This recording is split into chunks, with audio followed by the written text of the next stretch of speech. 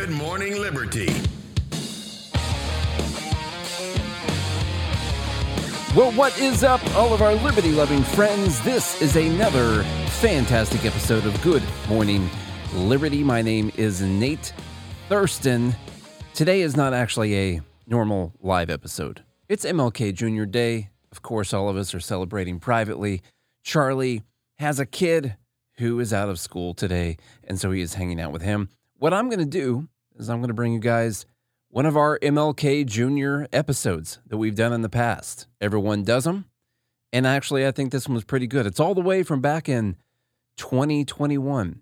We sound much younger and probably more hopeful for the future. I don't know. But 2021, a lot of stuff was going on. We just came out of 2020, which we know was a pretty crazy year. So anyway, I think you guys are going to enjoy this. We're going to start off with, of course, a speech from MLK. And it is the I Have a Dream speech, but it's not that part. That's not my favorite part of the speech. There's a lot of great parts, clearly, but we're going to listen to the part that Charlie and I both thought was the most important. And we're going to be going through an article that talks about how a lot of MLK's message was actually pretty libertarian, even though he was a socialist, right?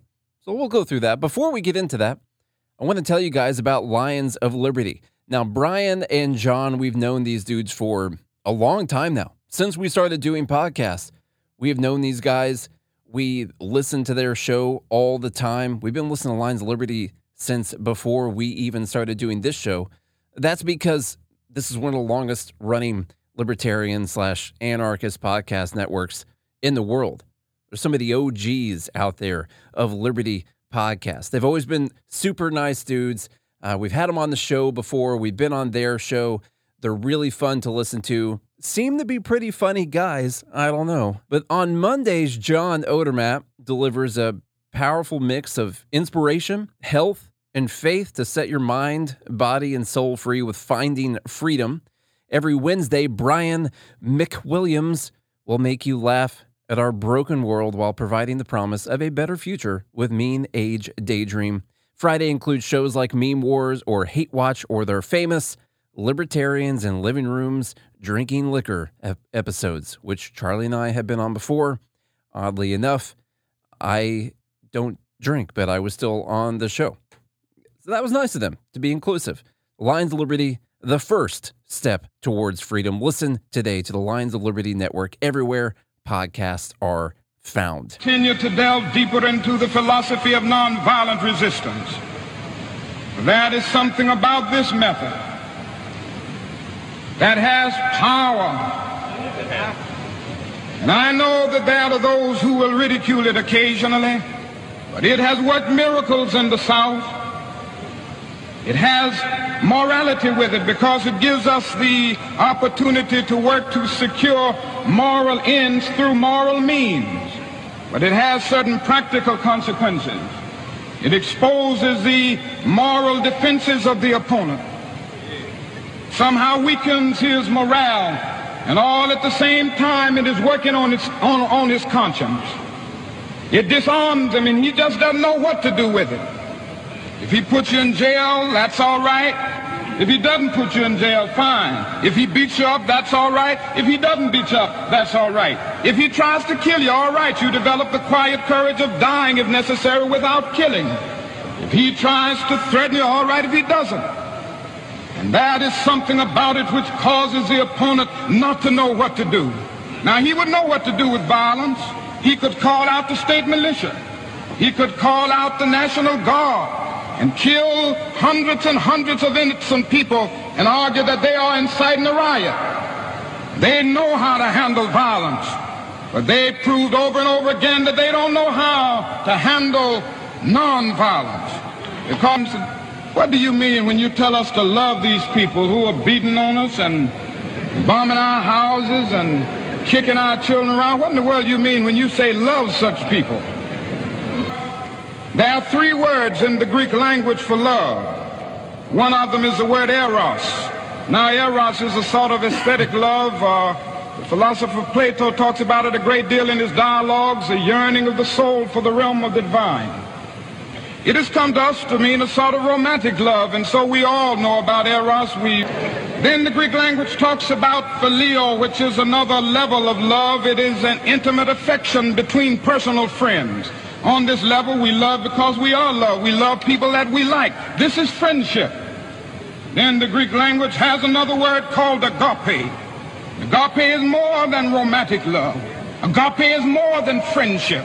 Agape is not something affectionate. Agape is understanding, creative, redemptive goodwill for all men. It is an overflowing love which seeks nothing in return. Theologians would say that it is the love of God operating in the human heart. And when one rises to love on this level, he loves men not because he likes them, but he loves every man because God loves him. And so he rises to the level of hating the system rather than the individual who is caught up in that system. He loves the person and hates the evil deed. And somehow, more and more I've come to believe this. That this is the way that we will get out of this dark night of oppression and make of this nation a better nation. It means that we can stand up and allow the opposition to know that we will not accept injustice. We will stand up against it with our lives, but we will never stoop down to the level of violence and hatred. And we will come to that point when we will be able to convince him that a new world is emerging. And I tell you this evening that it will give us the right attitude. But I submit to you this evening that this way of nonviolence will help us not to seek to rise from a position of disadvantage to one of advantage, thus subverting justice. We will not substitute one tyranny for another, for black supremacy is as dangerous as white supremacy. I am convinced this afternoon that God is not interested merely in the freedom of black men and brown men and yellow men. God is interested in the freedom of the whole human race and the creation of a society. And I believe with this method and this approach, we will be able to win. And finally, as we struggle, we do not struggle alone. It's dark sometimes, it's difficult, and particularly for those who are struggling in the Deep South, facing all of the violence and all of the suffering. But that is something that consoles us along the way. We are convinced that our cause is right. I return to Alabama, Mississippi, and Georgia, not in despair, not in bitterness. I return knowing that we are moving into a bright day of freedom. Yes. We, through our struggles, through our suffering, through our sacrifice, will be able to achieve the American dream. And this will be the day when all of God's children, black men and white men, Jews and Gentiles, Protestants and Catholics, will be able to join hands and sing in the words of the old Negro spiritual, free at last, and God Almighty, we are free at last. All right. Free at last. Now, the subtitles on that video, let me tell you what, those are terrible, man. Absolutely terrible. That's terrible. But I seriously get, just like, who just said that? Daisy said it. Mm-hmm. Yeah, I get chills every time I listen to that. It's, to me, it is the most important part of that speech. I think the nonviolence thing needs, I mean, look at our society today. We got to talk more about the nonviolence principle from Martin Luther King Jr. I mean, it's so important. And the agape love. The agape love. That's a tough one. It's a really tough one. Yes. Do you love the socialists? Do you love the commies? You got to love your enemies. You feel love for them? Yeah. You can disagree with them. Yeah. But I wouldn't want any harm to come against them. Yeah, it's a really, really tough one. But like Nicole was saying in this article here, I mean, the very libertarian sounding ideas, the whole principle of nonviolence. One of the things I like is that he said it achieves moral ends through moral means. And I mean, it's just beautiful the way he says everything. I love that old Southern soulful preacher voice that he had. So we were watching the video and we don't have the sound on it the way that we had to play it for you guys. So I was reading it to Charlie in my best MLK Jr. voice. Yes. You know, hit or miss. It was, yeah. It's not that great. Not that great overall. That old Southern soulful gospel. It's good. It's just like it just kind of grips you, you know? So take me through some of Nicole's article here and some of these quotes. Well, let us know what you all think about the video too. Yeah. Obviously, really important speech. He had a lot of them.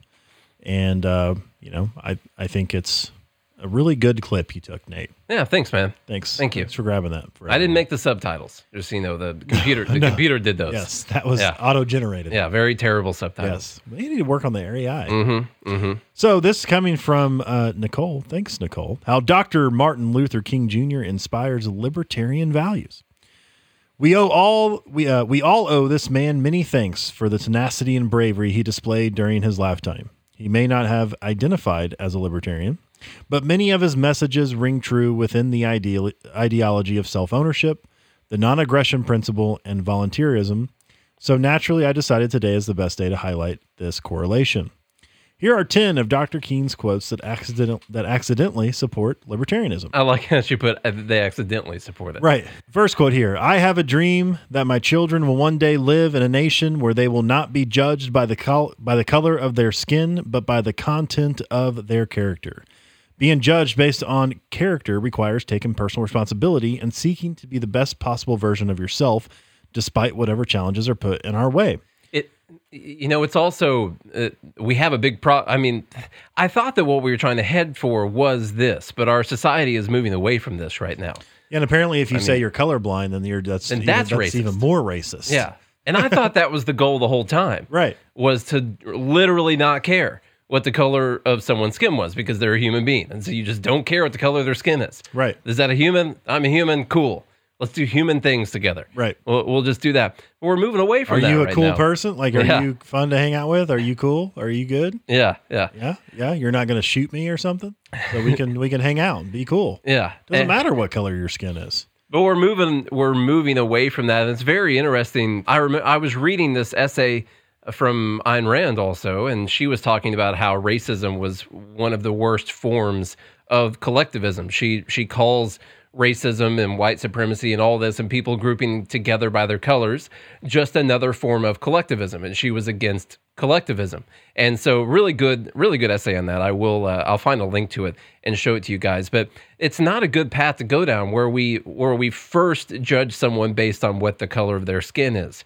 And we're seeing this when it comes to jobs, high up positions, all kinds of stuff. Literally, the color of your skin can be the first thing. We know that Joe Biden picked Kamala Harris because she was a black woman. Yeah. Not because she was the best person available to be the vice president of the United States. And Joe Biden's like, from what my understanding is, you don't pick people based on their best, because I was vice president, And even Milton Friedman alluded to this on the Donahue show when he said, do you think the presidents pick their cabinet members based on the virtue of the person filling that position? Yeah. Or is it their friends? Or is it the person who you think will most get you elected? So I think this is obviously a famous quote, but really, really important quote that is still relevant today. I don't even, when I, as a business owner, and I've had several different people work for me, I never once even looked at what race they were. I literally looked at their qualifications. I did an interview with them. You tell me you didn't hire Derek because he was black? No. Really? I didn't hire Derek because he was black. Not because I had to fill some kind of whatever. I hired him because he was the best person for the job. So it's like you have to literally disregard, I think is what he's saying here, disregard the color of people's skin. What is their character? What are their qualifications? What makes them who they are? And color has nothing to do with that. Color has nothing to do with your emotions or your qualifications or anything like that. So I think that's really important. Next one, never forget that everything Hitler did in Germany was legal. That's a good quote. This is really important. She elaborates here saying, Dr. King exposes the unfortunate truth that the state can exploit under the ruse of legality, that law can be corrupt, alluding that those in authority are not necessarily benevolent and that authority is worthy of being questioned. It's a very libertarian idea. I had this the other day. I was talking to someone I don't remember the exact conversation. Oh, I know now. Somebody messaged me and was like, hey, I thought taxation was theft. Like, according to the Constitution, it's legal. I'm like, well, just because it's legal doesn't make it morally correct. Yeah. The argument slavery was legal. The argument that taxes are in the Constitution now, that it was ratified by the states, does not mean that it does not violate my rights. Right. And I don't care that it's in the Constitution. Right. It has nothing to do. Yeah. Something being legal has nothing to do with morality whatsoever. And this is true. Never forget that everything Hitler did in Germany was legal. Now, we don't know about everything, but the majority of what he did was completely legal. And not only were people complicit, they were enthusiastic about what he was doing. So Aaron said, Dr. King brought up Hitler. Does that mean he lost? Not back then. They've been saying a lot of funny stuff in this today. Next one. Anything else to say on that quote? No, I'm good. Next one. We must live together as brothers or perish together as fools. Now, of course, he wasn't a sexist that we know of. He just meant brothers as in like everyone. Yeah. She elaborates here. Unity is the only way to overcome any problem as a society. Learning how to live cooperatively is paramount for people to flourish. So a nation divided can't stand. Yeah. And from the old Chinese proverb. Mm-hmm. Yep. You want to continue on here? Yeah, sure. He said, as my sufferings mounted, I soon realized that there were two ways in which I could respond to my situation, either to react with bitterness or seek to transform the suffering into a creative force. I decided to follow the latter course. This is a really great way. So she says, he recognizes it's not what happens to you, but how you respond to it, which is what truly matters. And that's exactly right. He was going through, obviously, any person of color was going through very, very terrible times. And he decided that he could choose how he was going to respond to the situation. He said he could transform the suffering into a creative force and decided to follow that. I think that is the best option for us as libertarians right now. And I think it's the best option for anyone who's going through any type of oppression is to or any type of suffering. Yeah, any suffering, which is everyone. Yeah. You're always going to run up against terrible times. And so regardless of what the color of your skin is, maybe you have all the advantages in the world, which is a hell of a lot of advantages, but you've got cancer, or your mom's got cancer or something like that. You could have all the money in the world. Your father's an alcoholic brute. Yeah. And so that's what this reminds me of Jordan Peterson, very much so in his message, which is like, do you have reasons to be resentful about your life and existence? Yes. You have lots of reasons to be, He said, what does he go on to say in that speech? He's like, God, there's reasons to be resentful about your experience. Everyone you love is going to die, and you too. But he goes on to say, so that essentially gives you two choices. Either you can be bitter and resentful and act out in violence and anger, or you can decide that everything you do matters. Like you can decide, despite my suffering, I can transform it into a creative force and have an effect on the world in a positive sense, rather than acting out your bitterness and your resentment, because that leads to violence and anger and destruction. And so, we've seen it play out in history so many times. So I think that this is a really important message for human psychology, for people who are dealing with suffrage. We all go through it in one shape or fashion. If you're not going through it now, you will. It's coming. So this is something that you have to decide, that when everything is against you, how are you going to react to that? Are you going to act out your resentment and your bitterness, or are you going to choose to transform that into a creative force? And I don't think there's anything more important, especially with what we're seeing break out on both sides with the riots last summer, the people on the left, and the riots with the people on the right in the Capitol. Acting out your resentfulness and bitterness does not lead to good things. Well, let's skip over to a quote that goes along with that. He says, returning violence for violence multiplies violence, adding deeper darkness to a night already devoid of stars. Hate cannot drive out hate. Only love can do that.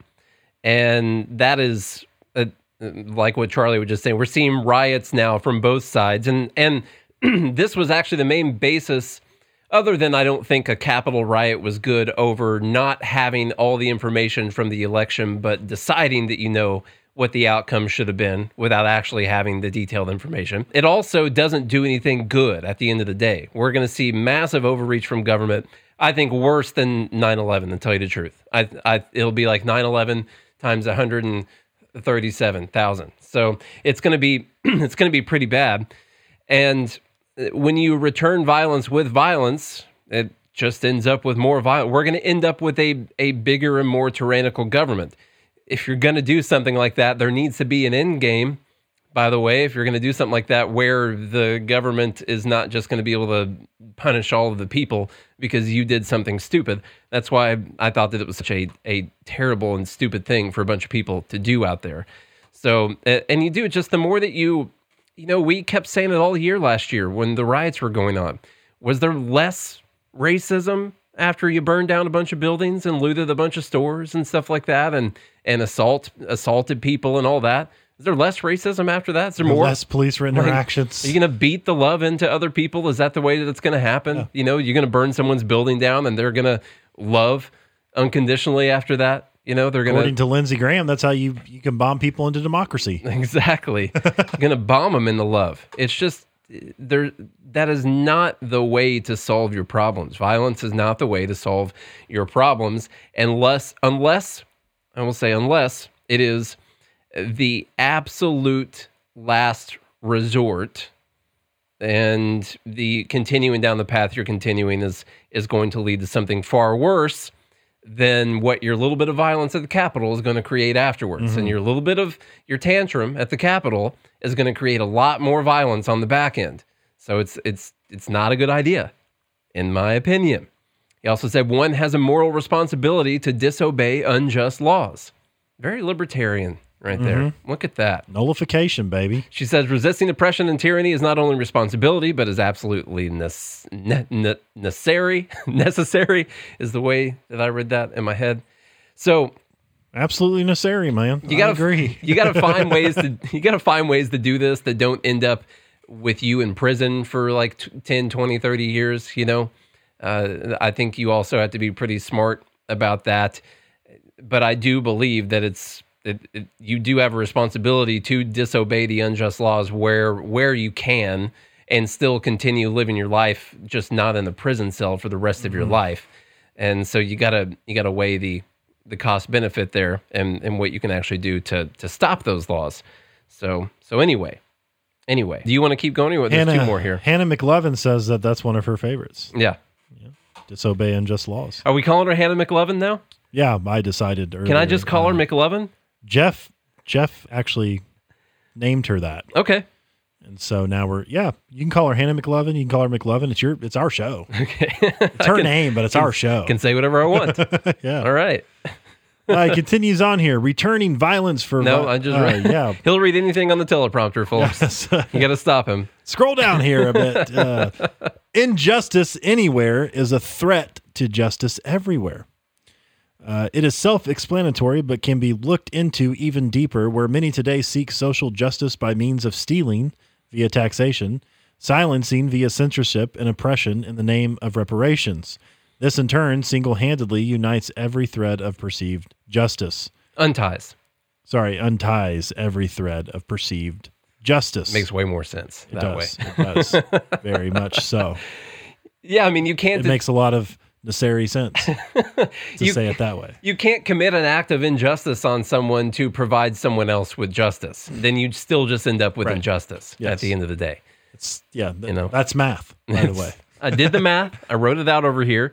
And when you commit an injustice to fix a justice, there's still an injustice. There's no it doesn't equal justice. No, it's still over here.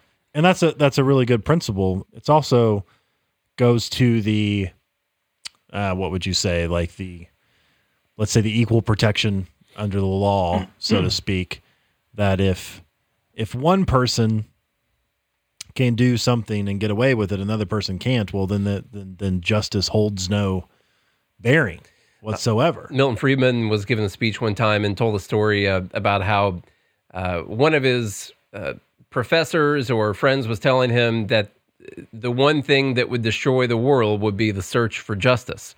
And that sounds kind of weird, right? The search for justice.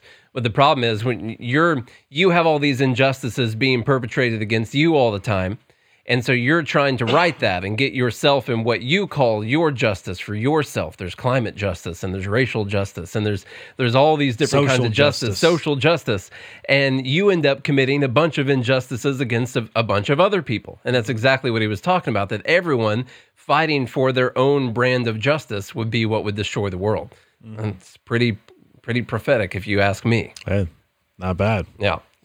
Next one here. I believe that unarmed truth and unconditional love will have the final word in reality.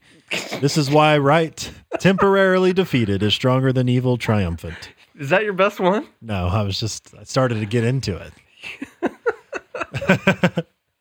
I believe that unarmed truth and unconditional love will have the final word in reality. This is why right, temporarily defeated, is stronger than evil triumph. You got to go, some of them you got to do longer, though. Temporarily defeated. You got to do stuff like that, too. Get your cadence right on the words. That was my best. You know? You do it. No, I'm not. I would never try that live on a podcast. I would not. She elaborates on this. Unarmed truth cannot exist in a society that seeks to silence and censor alternative ideas. And that's important right now as well. I mean, the fact that we can explicitly say things or deny other things as if, for instance, climate science is settled. The science is settled. First science ever to be settled. That's an unarmed truth, obviously, because it's not settled. So, and he's also saying temporarily defeated is stronger than evil triumph, rather than, getting the small victory, let's say, of if you were to commit violence and, overthrow people, the long-term effects of that is evil triumph. Yeah. Rather than winning through unconditional love. And what he's basically saying is that our truth, which is our main principle, boils down to self-ownership. That's the whole basis. You own yourself. Other people don't. And what he's saying is that unarmed truth and unconditional love, basically non-violent protection of those truths. And this is a truth, self-ownership. To me, that's an unarmed truth right here. I'm not going to have to go out and impose that truth on anyone by any type of violence. That's just something it's sitting here. I don't have to commit any violence against you. I don't commit any injustice against you for it to be the fact that I actually own myself. And that is a truth that if we stay with that and we do the unconditional love, that he says that they will have the final word in reality. And so if you stick to those things, you stick to the nonviolence, that it's going to come back to those people who their truth didn't have to be implemented on other people with violence. It just is. It just is. Right. That's the truth, and that if you fight for it that way in ideological sense, not physical fighting, media people, okay? If you fight for it that way, that is what will have the final word in reality, which is what we say all the time, that at the end of the day, we can put our head on the pillow at night. We know that we're right. You can at least have that. And, when the dust settles and the ashes all settle and everything, that we were the people that were talking about what was the truth and what was right. And we actually have the moral high ground. We do. We do. There you go. Moral high ground. The ground is high enough, it rises above the ashes. So you guys are safe. Yeah. Yeah. All right. You try your best impression with the next one. Here we go.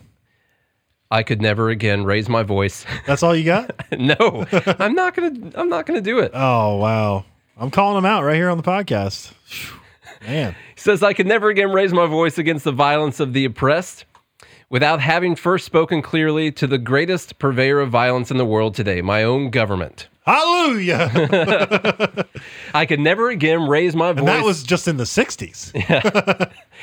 Raise my voice against the violence of the oppressed without having first spoken clearly to the greatest purveyor of violence in the world today, my own government. So he's saying, I can't go out here and preach about the violence of the oppressed, or violence towards the oppressed, and preach against that without speaking about the fact that the government is the worst purveyor of violence on everyone. Mm-hmm. Okay, and that's true. They have the legal use of force. That's why. He's saying I would be a hypocrite if I wasn't talking about the government being the greatest purveyor of violence, I couldn't go out here and talk about how people are committing violence against other people if I didn't first talk about how the fact that this is what the government does on a daily basis. Mm-hmm. We know that. We know it. All right. And that's where, when you hear people talking about these riots and you hear people talking about everything that's gone on so far this year, these are all people that would refuse to mention the fact that all of their ideas had to be implemented through violence, that they want more government, which is more violence on other people, that the violence has been the biggest perpetrator. The government has been the biggest perpetrator of violence against other people around the world. The fact that they killed, the fact that they're probably responsible for 300,000 deaths in America from COVID, considering the fact that they wouldn't release a vaccine that was created in 48 hours. We're about to talk about a vaccine here in a minute, by the way. Yep. There is nothing more majestic than the determined courage of individuals willing to suffer and sacrifice for their freedom and dignity. One more time. There is nothing more majestic than the determined courage of individuals willing to suffer and sacrifice for their freedom and dignity. And it's days like today and reading things like this where I get hope again. Mm-hmm. Because there are many days I feel defeated, right? I feel like, man, there's no hope for liberty. And there are many days that Charlie feels defeated. But today is not one of them. No, today I'm inspired. Right. Today I have hope. I have courage, determined courage. He's got determined courage. Can I get an amen? But it's really us as individuals never letting the idea and the willingness to suffer and sacrifice for freedom and dignity that we won't go unheard. Yeah. We won't go unnoticed. That's why we do this. Right. It's literally why we do this. That's why I get up in the morning and put my pants on. That's a lie. I don't put pants on in the morning. Maybe a shirt. Come on. Okay, so just remember Martin Luther King Jr. today, and not so much the more socialistic ideas and policies. We're coming from a different time there, but there is a really core basis of ideas there. And while I might have gone wrong in how we would implement some of this justice on people, which would be through the threat of violence via the government, what he was saying was philosophically correct. Yes, very philosophically correct, especially in the principle of nonviolence. I think all sides need to realize that we can still, what I take from this is that we still need to try and fight this battle with our minds and with our words, with our podcasts. They're never going to censor podcasts, right? What kind of a segue is that? Let me tell you what. That is a perfect segue. Could never. People aren't hiding out in podcasts. There's no way that this is going to start becoming part of the mainstream that podcasts need to be. Oh, wait, hold on. From the Associated Press, real quick. We're going to do something that's slightly negative. A couple things that are negative, and then end with a Liberty win, in my opinion, coming out of all places. The tyrannical state of Illinois. You don't say. Yes. What I consider to be mostly a win for Liberty, that we can support 90% of the ideas that are inside of their new police reform bill. This show is sponsored by BetterHelp. I don't know about all of you, but I feel like I'm my best self when I'm doing things that I truly care about, like this show, day trading, spending time with my family. But when you're overwhelmed, it can be tough to find the motivation to spend time with loved ones or work on a project you need to get done. Working with a therapist can help you get closer to the best version of you, because when you feel confident, empowered, you're more prepared to take on everything that life throws at you. I'm one of the many people that have benefited from therapy. It helped me filter through all the noise, get down to the root cause of my problems so I could actually solve them and move on. So if you're thinking of giving therapy a try, BetterHelp is a great option. It's convenient, flexible, affordable, entirely online. Just fill out a brief questionnaire, get matched with a licensed therapist, and switch therapists anytime for no additional charge. If you want to live a more empowered life, therapy can get you there. Visit BetterHelp.com/GML today and get 10% off your first month. That's BetterHelp, HELP.com/GML. Well, thank you, Reverend Thurston. Yeah. Okay, well, what were we going to talk about? The Associated Press came out with this nice article. I'll send it over to Charlie. We've been telling you guys that they're going to censor podcasts sometime, all right? And it doesn't start with a politician saying we need to censor podcasts. That's not what it starts with. It starts in the culture and starts inside of society. And then it becomes a popular idea. And if it becomes popular enough of an idea, then eventually some politicians will decide that they can say such a thing and still be able to get reelected because podcasts or they need to say such a thing to get reelected. To keep their salary. It's necessary. So this is how it starts, is with these types of articles, which, hey, I freely support their right to write these types of articles and put them on the internet to poison people's brains. But do they freely support us to blast it? They would not. They would not. The article, we're just with our words. Extremist exploit a loophole in social moderation. Podcast. Next on the chopping block, baby. It's coming. All right. Let's get as much in as we can. Major social platforms have been... Hang on. Y'all got almost 400 episodes to go listen to, man. Get them while you still can. You might want to download them even. You might need the old MP3 format. We may have to go underground, Nate. We'll have to just go straight to the website, I'm sure. We're going to need to put a stack of servers in here. Yeah. We're going to need to host our own website, get all the traffic. We'll host our own audio. Y'all have to download them, get your old MP3 players out, and download the episode so you can stream it that way. Yep. You get to working on that. I don't know how technology works, so you're going to have to do that. I can plug in the wires. Before we get shut down on Patreon, we need a few more Patreon supporters so I can buy the equipment. Yeah, so go to patreon.com/goodmorningliberty if you want to continue supporting this show, because we're about to be under assault. Although I will do that, by the way. If we get shut down, I'm going. That's the way I'm going. Yeah, we're not gonna. You know what we need to do is we need to build a building where people can come and listen to us every day. And we can go up there and we'll make it the Church of Liberty out here. Oh, okay. And we'll be tax exempt. We'll have different satellites and places. We'll stream out to the satellite areas. So, major social platforms have been cracking down on the spread of misinformation and conspiracy theories. I tell you today, we will not be denied streaming quality. Conspiracy theories in the lead up to the presidential election expanded their efforts in the wake of the January 6th Capitol riot, a date which will live in infamy. But Apple and Google, among others, have left open a major loophole for this material: podcast. Podcasts made available by the two big tech companies let you tune into the world of the QAnon conspiracy theory, wallow in the President Donald Trump's false claims of a stolen election, and bask in other extremism. Bask in extremism. Accounts that have been banned on social media for election misinformation, threatening or bullying, and breaking other rules also still live on as podcasts available on the tech giants' platforms. And then the crowd goes, I don't think it's too bad of an impression, honestly. It's not horrible. Conspiracy theorists. Back to my Illinois white, as I call it. Conspiracy theorists have peddled stolen election fantasies, coronavirus conspiracies, and violent rhetoric. One podcaster, Red Pill 78, called the Capitol siege a staged event in a January 11th episode of Red Pill News. Also now is their biggest download day they've had. The day before the Capitol riot, a more popular podcast, X22 Report, spoke confidently about a Trump second term, explained that Trump would need to remove any members of Congress to further his plans, and said, "We the people, we are a storm, and we're coming to D.C." That's very violent. So violent. Very violent. We're a storm. Yes, violence. Like Marvel, like Storm.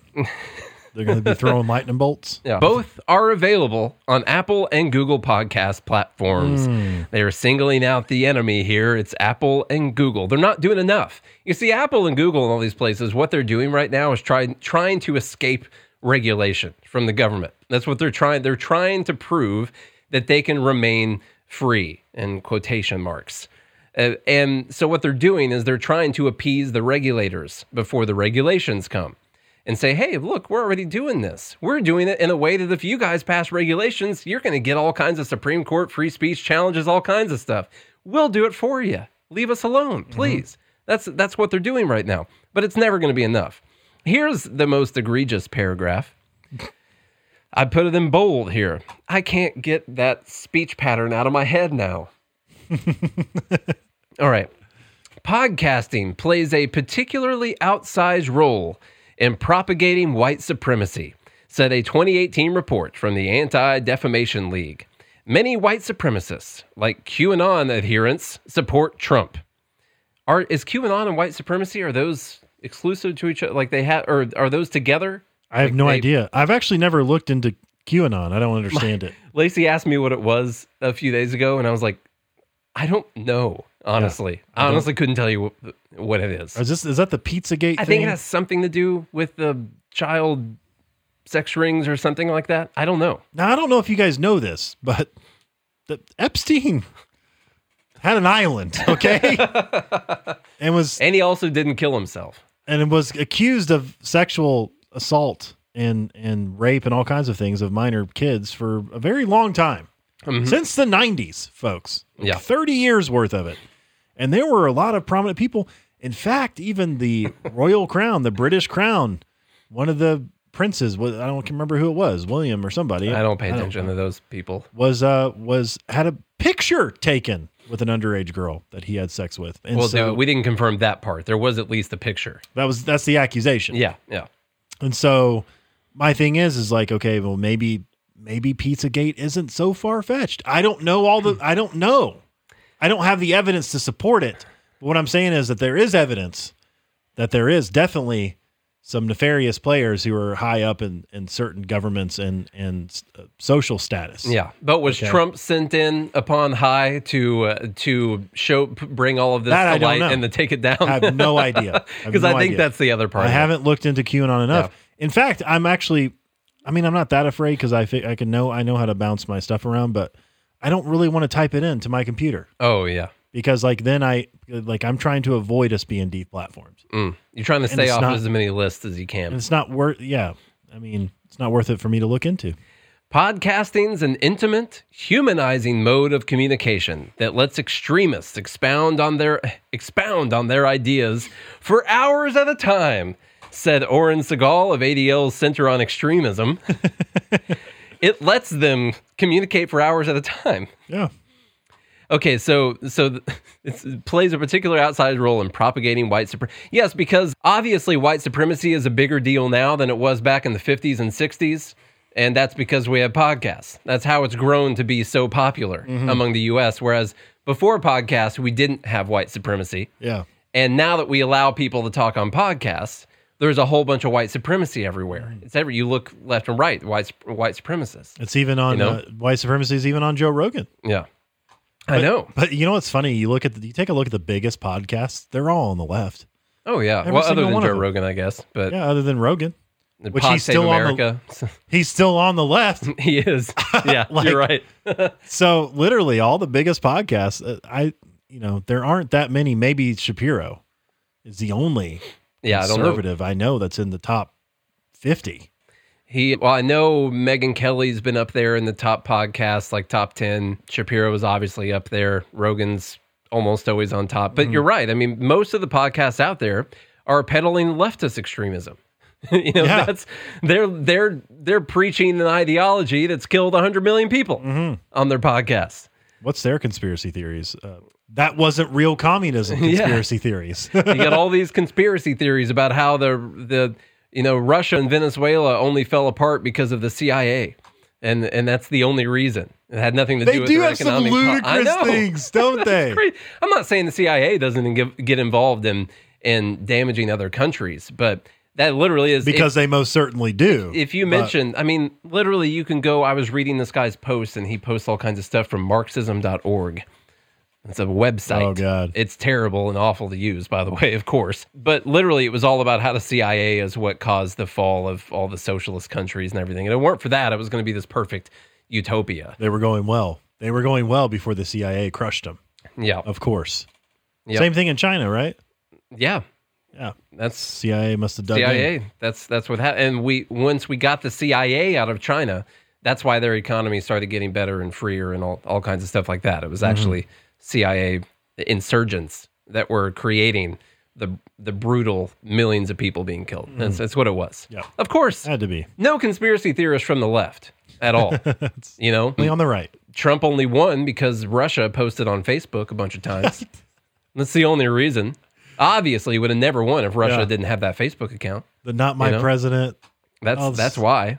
It wasn't that long ago. How quickly we forget. I know, folks. 4 years ago. All right. You're up, Chuck. You missed the end here. Oh, did I? Yeah. Podcast filled. Oh, yeah, that is an important one. It is. Quote, podcasts filled with hatred and incitement to violence should not be treated any differently than any other content, Segal said. If you're going to take a strong stance against hate and extremism in the platform in any way, it should be all-inclusive. That goes on both sides, doesn't it? No, of course not. They're inciting justice. Yeah. That's what they're inciting. So, podcast filled with hatred and incitement to violence. And this is where the words become really important and why... This is where the rubber meets the corner, man. I've always talked to my wife about how what Jordan Peterson was talking about was why did he go so far off the deep end because of a bill, C-16 in Canada. In Canada, that would essentially control words that people used. And words are very important. You know, they went back and they changed the definition of racism in Webster's dictionary last year. Mm-hmm. You know, it's that you can't be racist against white people because racism can only come from the people who have institutional power and some kind of whatever it is. Like they changed the meaning of words. And so what you end up seeing is filled with hatred and incitement to violence. What falls under hatred? What's hate speech? What is it? I don't know. Do we have hatred against the government right now? If we say that we shouldn't have reparations, are we hateful towards people? And I don't know what the line is. And the problem is there isn't a line. Right. And so I think Jordan Peterson said this best too. He said, who defines hate? Yeah. And he said exactly the people you don't want defining it.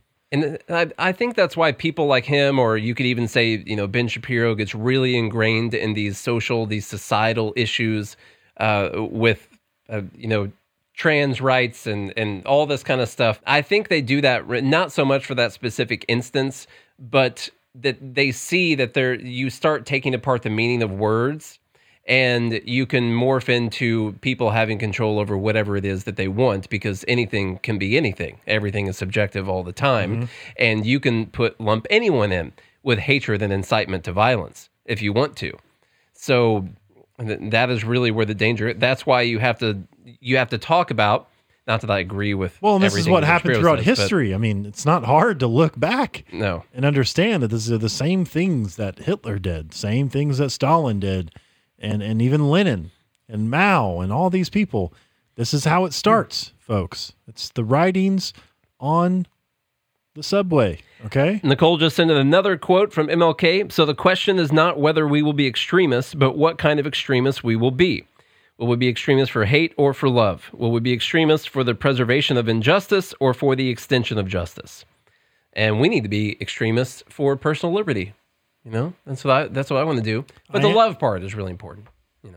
I am an extremist for loving liberty. Yeah, I said it. You're a liberty extremist. Put me on the list. You violently want to leave other people alone. Now, this next article, the way I talk about this could be considered hate speech. Incitement, definitely. Definitely incitement. This is just, here's another example of how much the government loves you, folks. This coming from Fee. I know everyone's going to be so shocked to hear this. The FDA is holding up a cheap vaccine as COVID deaths surge. Imagine that. Imagine that, y'all. For months, Americans were told by many scientists and media that lockdowns were necessary until a vaccine for COVID-19 was available, even though it was unclear when that would be.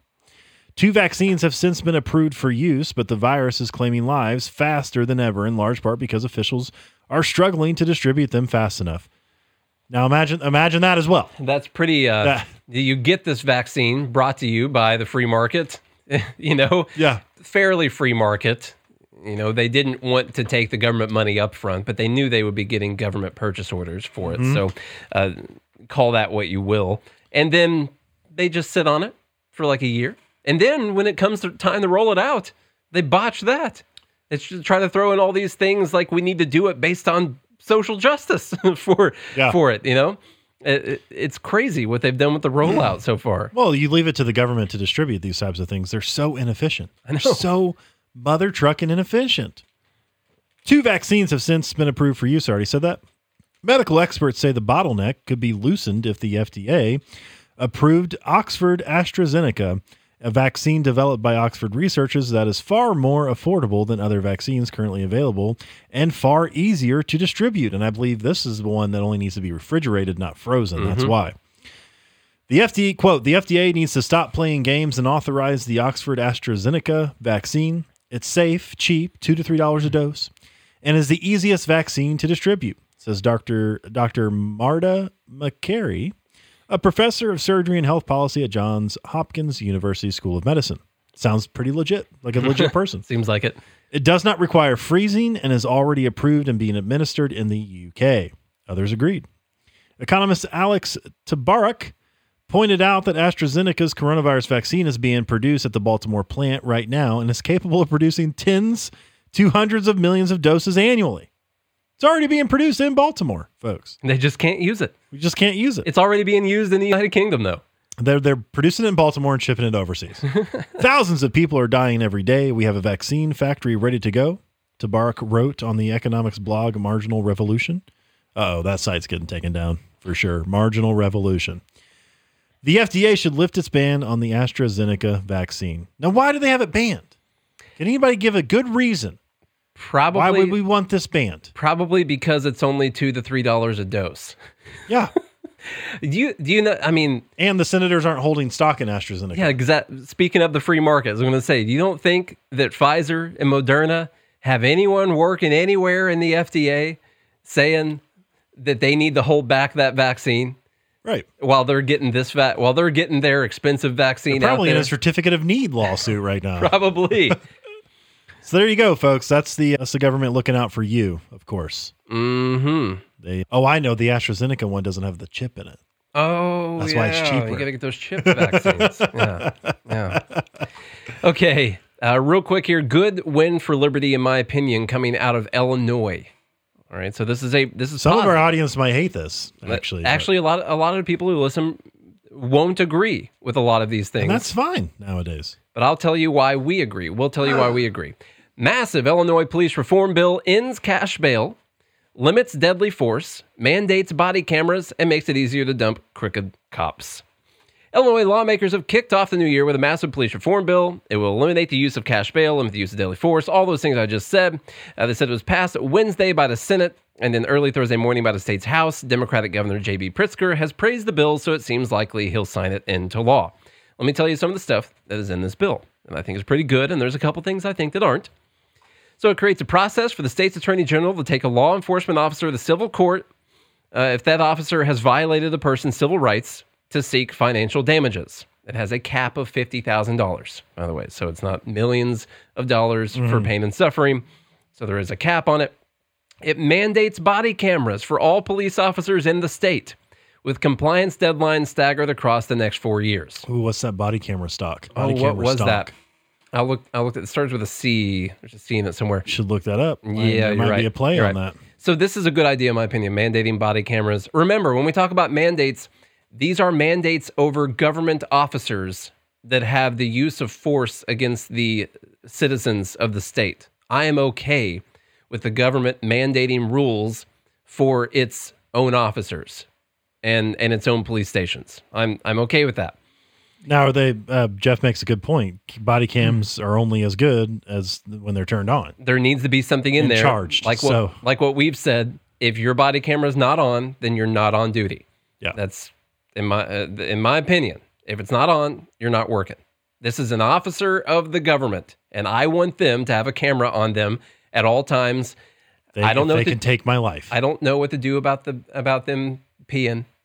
I don't know how to do that. Like, I turned this off, and also I shot a guy because I was peeing. He was in the bathroom. I don't know what to do.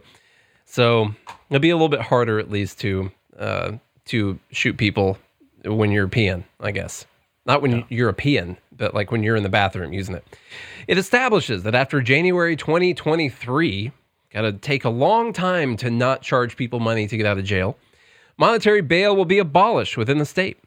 Instead, people arrested for crimes will be evaluated with the goal of releasing them with only enough pre-trial conditions to ensure they make it to subsequent court appearances and don't commit crimes while on release. Full detention will be ordered only when it is determined that the defendant poses a specific, real, and present threat to a person and has a high likelihood of willful flight. There are many exceptions to the orders for pretrial release, including defendants accused of stalking and domestic violence, many firearm-related crimes, human trafficking crimes, or any forcible felony that comes with a mandatory minimum prison sentence. Mandatory minimum sentences, as System of a Down would say. Mm-hmm. All right.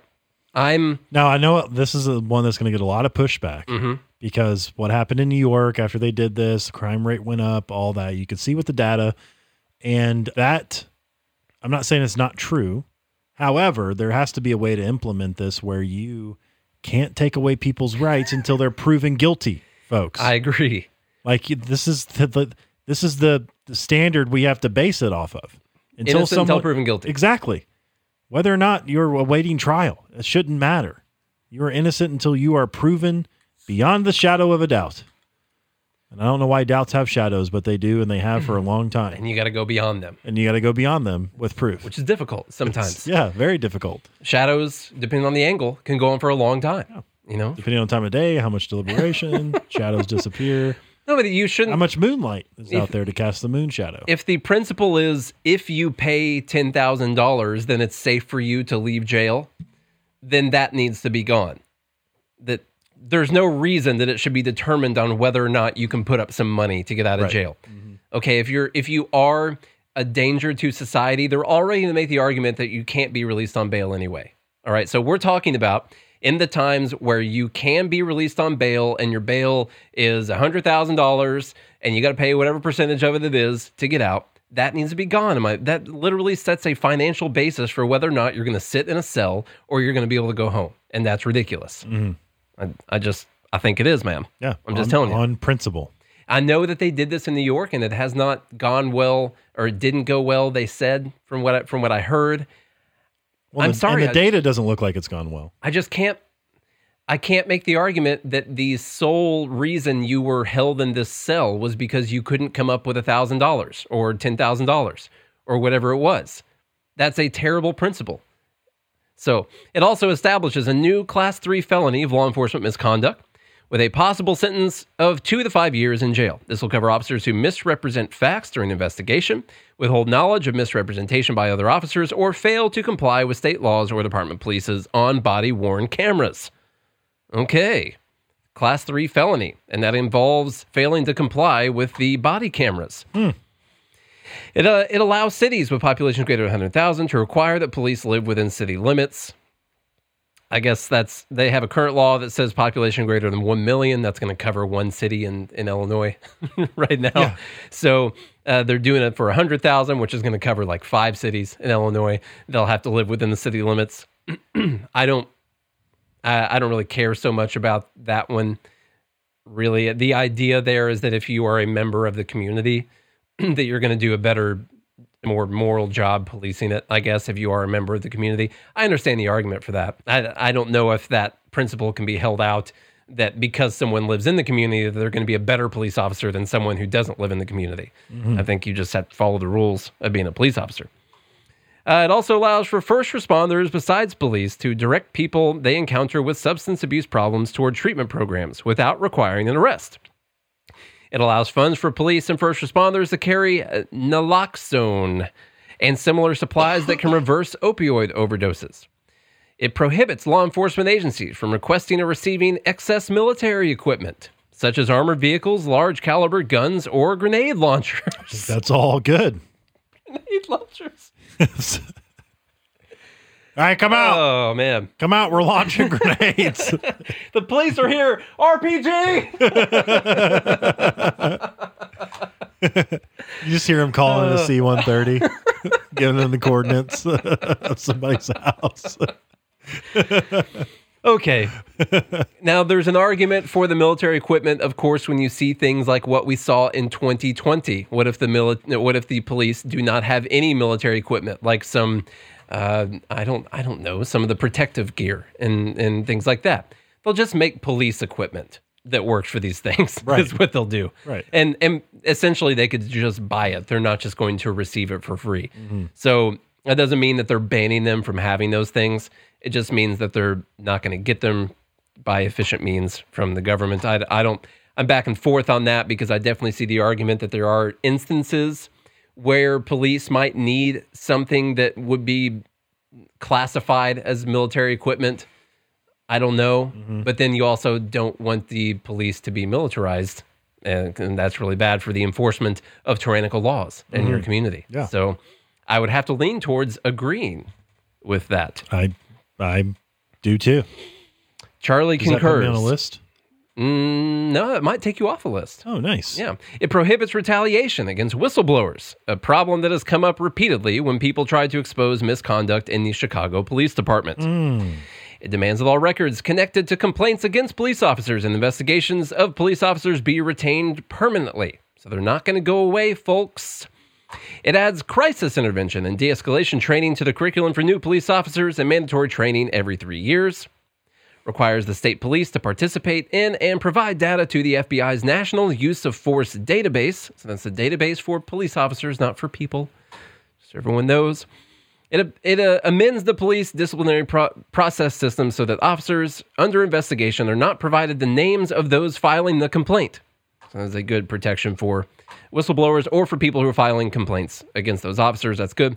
It halts the practice of suspending driver's licenses for failure to pay traffic let's go back to that. citations. Some people would say that you have the right to know your accuser, and that's true unless you're a government employee. Yeah, that's the problem. I agree. So you give up your right. You give up some of your rights, essentially, when you're an agent of the government. I can agree with that. You're an agent of the force, of the use of force. Yep. So now when you're a civilian, you can know your accuser. But it halts the practice of suspending driver's licenses for failure to pay traffic citations or abandon vehicle fees. Okay, so failure to pay traffic citations, you don't lose your driver's license anymore. I'm fine with that. I don't know how I wouldn't be. I don't know. Well, I mean, because the right to travel by any means necessary should be a right. There's a difficult, annoying libertarian conversation there where if we had these magical private Amazon roads and they fined you because you were driving 150 miles an hour on their roads and they gave you tickets and you never paid them, could they eventually revoke your right or privilege to drive on the Amazon road? It's private property. Yeah. Yeah. It's not private property, though. My argument with this is always that private roads and property doesn't take away the idea that you would still need licenses to drive on Amazon's roads as well. Because a lot of people argue that licenses are a terrible thing from the government. I don't like them, but we all need to realize that if a private person had the roads, they would also require some type of ID for you to be able to drive on their roads. They just would. Or we would have come up with autonomous driving a long time ago. Wouldn't even need them. Yeah. It forbids the use of deadly force against people who are a danger only to themselves and forbids the use of deadly force against those suspected of committing only property offenses, except in the cases of terrorism. We're going to have to define terrorism, see how that goes. So that it's interesting. Forbids the use of deadly force against people who are a danger only to themselves. I like that. That sounds good. Mm-hmm. This whole suspected of committing only property offenses, I'm trying to go down the road there where you're trying to apprehend someone, trying to arrest someone that's going around committing property offenses. I don't know, maybe them and their friends get together and they burn down the whole block or the buildings, and you're trying to apprehend them, but the police have nothing that they can even threaten you with because they're not allowed to use any physical violent force, and so therefore you really don't need to listen to them while they're trying to apprehend you for committing the property offenses in the first place. And so there's a bit of an issue there with the defense of private property, in my opinion. But I think it didn't overall, say they can't use any force. It just said they can't use deadly force. Yes, I think overall I would have to agree with it as a net positive. Is what I would say. What do we have left here? It forbids chokeholds and neck restraints and forbids the use of force as punishment or retaliation. It forbids the use of non-lethal weapons in a manner that targets the head, pelvis, or back. And it forbids firing non-lethal weapons indiscriminately into crowds. It also forbids using irritants like tear gas against crowds unless police have both ordered the crowd to disperse and given it enough time to do so. Now, how much time is that? Now we're just getting into the weeds here. Mm-hmm. Like, we're forbidding the use of tear gas and rubber bullets and all of that. But there's a time limit. If you don't listen to us, then we can use it. I generally would prefer that the police move towards as many nonviolent uses of force as they can. So I don't typically like disincentivizing the use of non-lethal force, because I think a lot of police officers are left with more violent uses of force. Mm-hmm. So I don't think that's such an easy answer, even though we might act like it is sometimes. I don't know. What do you think? And that's tough. It really depends on the situation. This is why I like the reasonableness standard. Yeah. Is it reasonable to use tear gas to disperse a crowd? I don't think most of the time not. You don't and think what are they? Yeah. And what are they dispersing the crowd for? And where's the crowd located? Are they disobeying unlawful orders or unlawful laws? Are you saying that they should use tear gas or not? You don't. Shouldn't. No, okay. No. In fact, I think it's a banned substance federally or something. Yeah. But somehow they still get away with it. I don't understand it. I'll have to look up the tear gas laws. I did read several times last year that it was a chemical that was banned federally. So it calls for the citation and release rather than the arrest of anybody accused of traffic offenses, petty offenses, or low-level misdemeanors, unless they pose an obvious threat to others or themselves. I like that too. Citation and release rather than the arrest of anybody accused of traffic offenses, petty offenses, things like that. I like that. Overall, the more we can, the less involved the police are in taxing you with a gun on their hip, the more I like it. Yeah. So it establishes that all police officers must be certified to perform as law enforcement by the state's Illinois Law Enforcement Training Standards Board. More than likely going to be a shitty, terrible board because it comes out of Illinois, but that's at least the standard for everyone. Sorry for the cursing, Mom. It orders the creation of a searchable database of law enforcement officers available to the public, showing each officer's certification status and any sustained complaints of misconduct.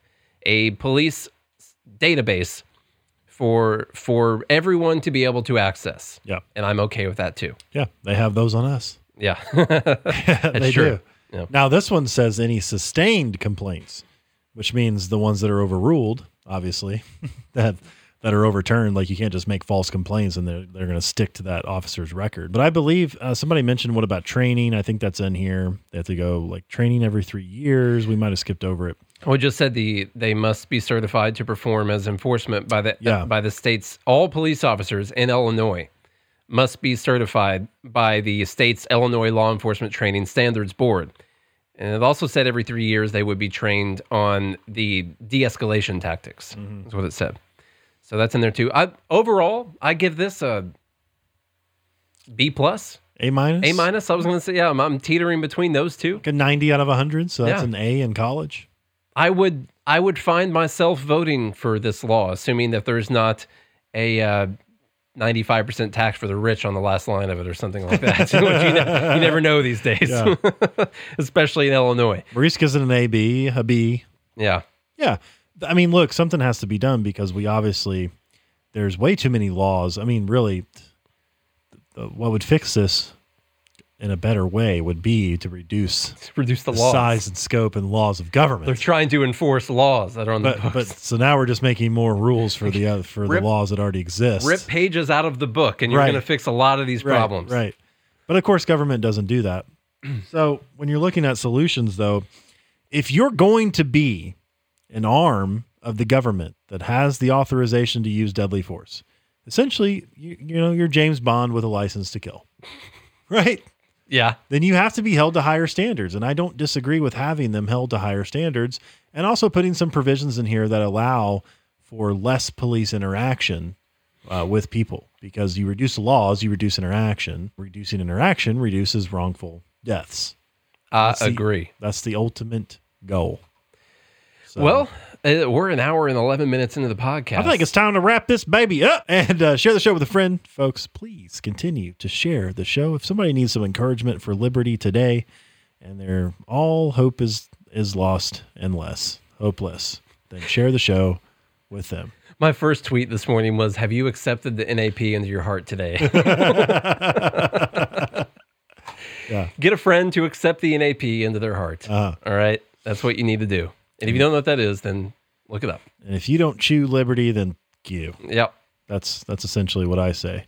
So share the show with a friend, y'all. Keep it going. Lots of reviews and stuff coming in, so we really appreciate all of that.